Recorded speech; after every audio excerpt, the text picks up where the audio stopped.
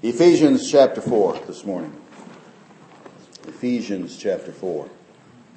I'm going to kind of be all over the Bible this morning, but I'll encourage you to stay in Ephesians chapter 4. If you follow me to some of the other passages, fine, but you'll want to stay here because we'll be coming back to this, be the main place we land this morning. Ephesians chapter 4, we'll start reading in verse number 1. I, therefore, the prisoner of the Lord, beseech you to walk worthy of the calling with which you were called, with all lowliness and gentleness, with long-suffering, bearing with one another in love, endeavoring to keep the unity of the Spirit in the bond of peace. There is one body and one Spirit, just as you are called in one hope of your calling, one Lord, one faith, one baptism, one God and Father of all, who is above all and through all and in you all. But to each one of us grace was given according to the measure of Christ's gift. Therefore he says, when he ascended on high, he led captivity captive and gave gifts to men. Now this, he ascended, what does it mean but that he also first descended into the lower parts of the earth? He who descended is also the one who ascended far above all the heavens, that he might fill all things. And he himself gave some to be apostles, some prophets, some evangelists, and some pastors and teachers, for the equipping of the saints for the work of the ministry, for the edifying of the body of Christ, till we all come to the unity of the faith and of the knowledge of the Son of God, to a perfect man, to the measure of the stature of the fullness of Christ, that we should no longer be children, tossed to and fro and carried about with every wind of doctrine by the trickery of men and the cunning craftiness of deceitful plotting, but speaking the truth in love, may grow up in all things into him who is the head, Christ, from whom the whole body, joined and knit together by what every joint supplies, according to the effective working by which every part does its share, causes growth of the body for the edifying of itself in love. Heavenly Father, Lord, thank you for this passage of Scripture. Thank you for all the places that we'll look this morning. I pray as we tackle once again this topic, I pray, Father, first of all, that you'll speak to us. I pray, Father, for the filling of the Holy Spirit right now. I pray that I would be entirely and totally under your control. I would only say things you want said and be protected from saying things I ought not. And just guide this presentation this morning. Father, help us to understand this truth. Help us to understand. And help us not only to understand, but to recognize its implications to us. Its implications as a church and its implications to us as individuals. Speak to our hearts, we pray, in Jesus' name. Amen. Well, for some weeks now, we have been digging deeper into our statement of faith, and we're going to continue that this morning. I was hoping, in my poor planning, I was hoping that by the time we came to the end of the year, we'd be kind of wrapping up that series. But as I look at our statement of faith, we have a little bit more to go. So we'll be a few weeks into the new year, probably before we finish that examination of our statement of faith. For the last couple of weeks, we have been looking at pneumatology, digging deeper into pneumatology, or what we believe about the Holy Spirit. And it's interesting that it's taken me 3 weeks to discuss something which has one word in our statement of faith. I've talked about the fact our statement of faith doesn't address this subject very well, but we'll fix that later. But nonetheless, this is our third look at this matter of pneumatology, or what the Bible teaches and what we believe about the Holy Spirit of God. Just by way of review, in the first message we learned several things. We learned that all Christians are baptized in the Holy Spirit and indwelt by the Holy Spirit as a result of salvation. And we learned also that we are to daily and constantly and continuously be seeking the filling of the Holy Spirit of God in our lives. And we defined the filling of the Spirit of God as being under His influence, surrendered to His control in our daily lives. That was the first time we dug deeper into this topic. And then last week in our second message, we learned that has a particular meaning to us, that we are indwelled by the Spirit of God. It has a particular meaning to us as individuals. And we went to the passage in Galatians, which talks about the fruit of the Spirit. And we realized that because we are indwelt by the Spirit of God, we now see the Holy Spirit working in us to bear the fruit of the Spirit in ever-increasing measure, making us more like Christ every day. And so we learned that there was a benefit, or a ramification, if you will, of the fact that we are indwelt by the Spirit of God. Well, now in this third and final discussion about this, I want us to talk about what is the ramification to us as a church Last week was what is the ramification to me as an individual believer. Today, let's talk just for a minute about what is the ramification to us as a church. And toward that end, we're going to talk about the fruit of the Spirit. Because the fact is, last week we learned that the benefit to us as individual believers is that we now have the fruit of the Spirit in our lives. But we're going to see that the benefit to us as a church, and I think I just said this wrong, the benefit to us as a church is that we have the gifts of the Spirit in our midst. Fruit of the Spirit is for me individually. The gifts of the Spirit, I think, is for the church. And so, we'll talk about that for just a few minutes today. I want you to use your imagination, if you would, just for a moment. I want you to use your imagination. I want you to imagine that you're listening to a symphony orchestra. Well, maybe you're at Akron U or something, and you're listening to the Akron Symphony or something. And I want you to think about what you see on the stage. I want you to think about the fact that the entire symphony orchestra is up there. And I want you to think about the various instruments. And maybe you're thinking about violins and cellos and stringed instruments. Or maybe you're a brass player and you're thinking about the fact that there's trumpets and trombones and baritones and euphoniums and tubas. And maybe you're a percussionist and you're thinking about the fact that there's timpani in the very back row and people standing back there. Maybe there's somebody just holding up a little triangle back there. There's all kinds of instruments, right? And then I would ask you in your mind to think which one is the most important of them all. And the fact is, I don't think that you would be able to find one that is important. Every instrument that is there, no matter how flashy or no matter how mundane, is every bit as important, right? There is no music without all of them together.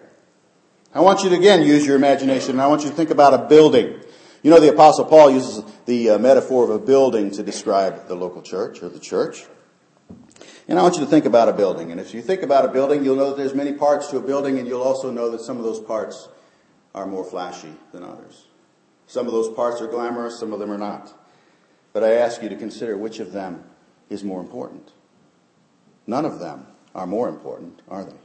All of them are important. And the building would not function, the building would not stand without all of them. I had a situation a couple years ago. I was running an electric line around my house, trenching across my backyard, and I was going to put electricity to my pole barn, which I had recently constructed. My brother-in-law was helping me, and as we were running that trencher across the back of the house, all of a sudden he let out a huge shout, and he said, "I see white!" And we went running over there, and we had hit the sewer line that comes out of the house, from the house to the septic.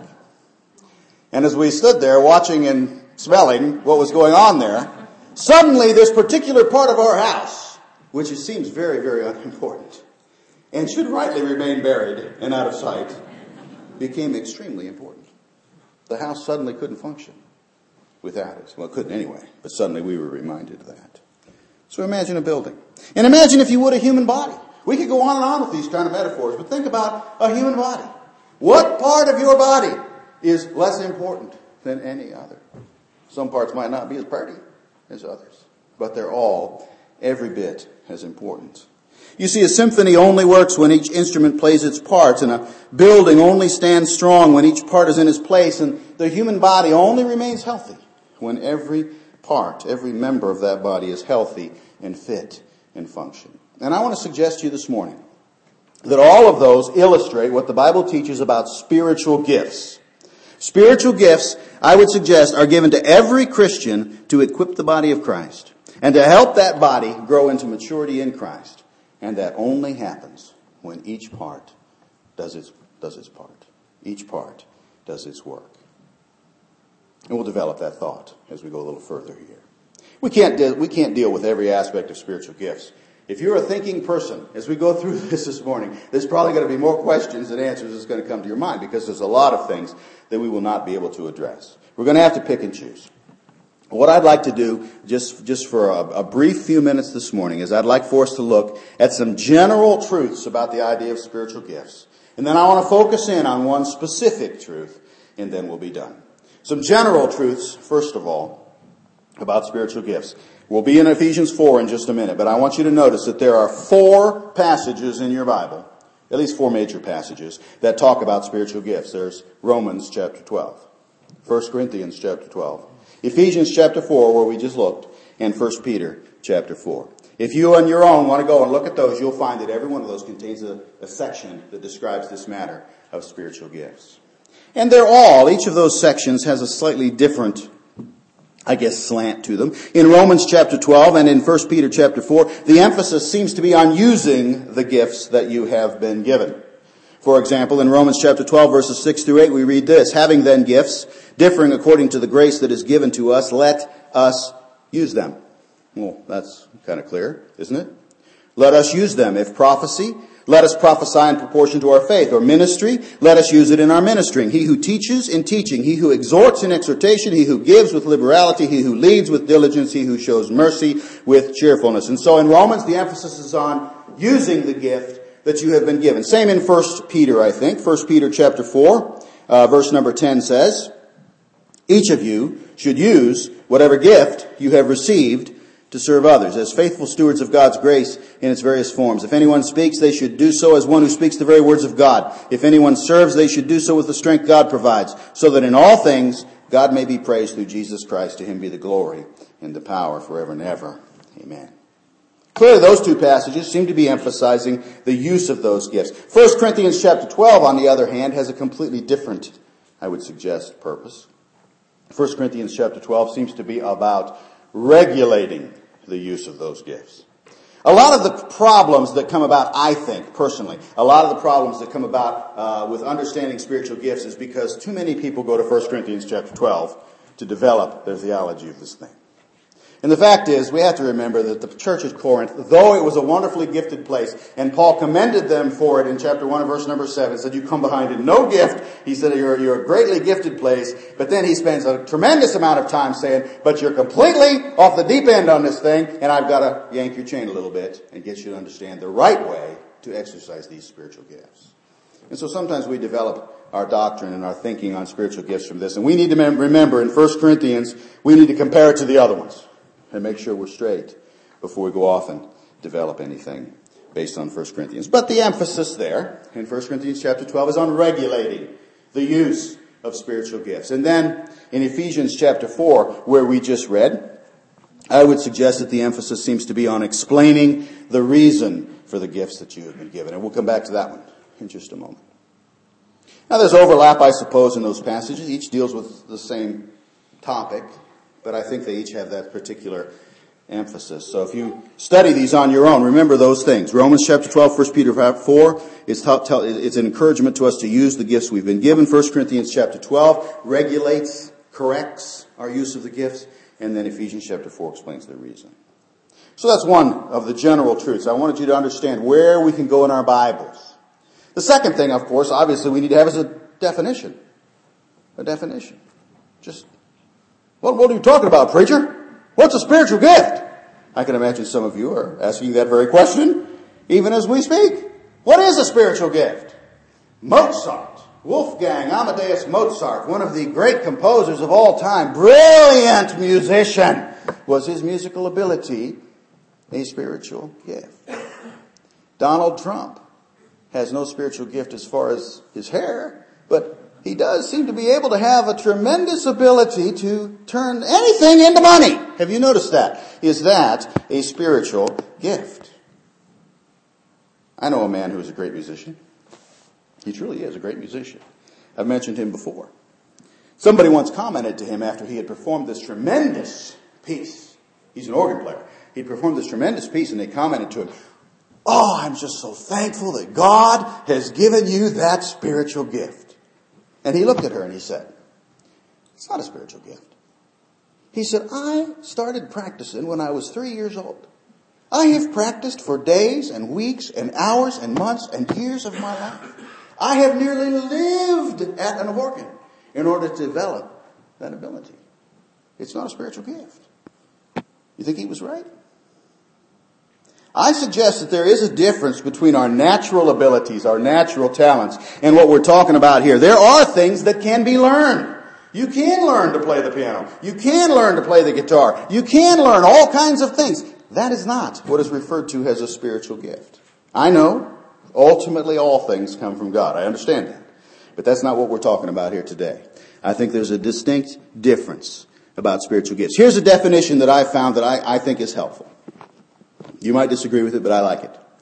Quote, "A spiritual gift is an ability that is spiritual in character, given by the Holy Ghost to a believer, but only to believers, for the purpose of building up other believers in the church. Unquote. Does that make sense? A spiritual gift is an ability that is spiritual in character, given by the Holy Ghost to a believer, only to believers, for the purpose of building up other believers in the local church. Now, all these passages we've talked about list spiritual gifts. There's some overlap between them, and there's some differences between them. I don't think any one of these lists is exhaustive in nature. I think they're just representative. I think they're just examples of spiritual gifts. Let me just mention them. You can think about them on your own, pray about them on your own. And we won't get into the actual individual gifts today because I want to move on to something more specific. But in Romans, here are the gifts that are listed: prophecy, ministry, teaching, exhortation, giving, leading, and showing mercy. In 1 Corinthians, we have wisdom, knowledge, faith, healing, miracles, prophecy, discernment, tongues, interpretation of tongues. And of course, that's the passage that we get into all kinds of trouble on. We as a church do not believe that all of those things are necessarily for today.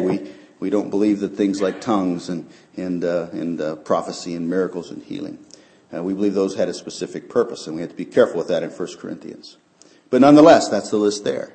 In Ephesians, the emphasis is not on specific gifts, but on gifted people, gifted men. And the list there includes apostles, prophets, evangelists, pastors, and teachers. And in 1 Peter chapter 4, we have the gifts of speaking and ministering.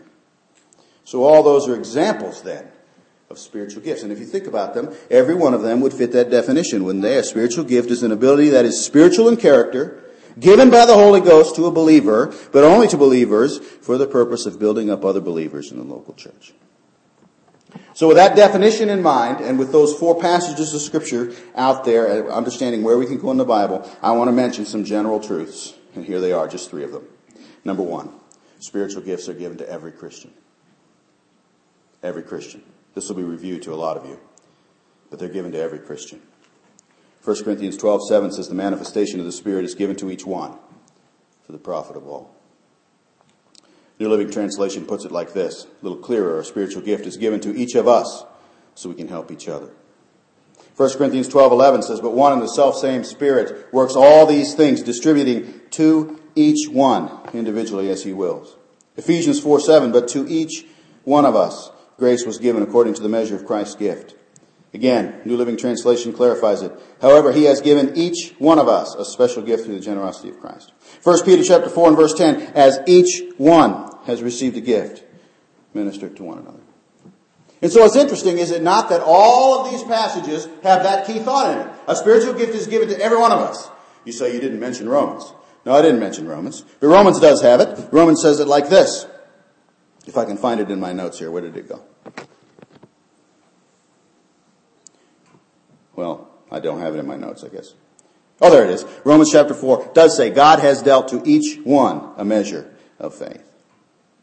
And so spiritual gifts are given to every Christian. And that's a key concept. It's something we need to think about. And I hope that the import of that is getting through to you. If I'm not being clear enough, let me make it more clearly. I'm saying all Christians have a spiritual gift. Do you understand what that means? That means you, if you're a believer, have a spiritual gift or gifts. All Christians, no exceptions. That's the most important, or not the most important, but one of the most important things we'll talk about here today as our general topics on spiritual gifts. So they're given to every Christian. The second thing I want you to notice is that spiritual gifts are to benefit others and not just you. Here's where the Corinthian church went completely nuts. They were completely worried about the flashy gifts. They were completely worried about the gifts where they could stand up in front of people and say, look at me. And that is not the purpose of spiritual gifts, not even for a moment.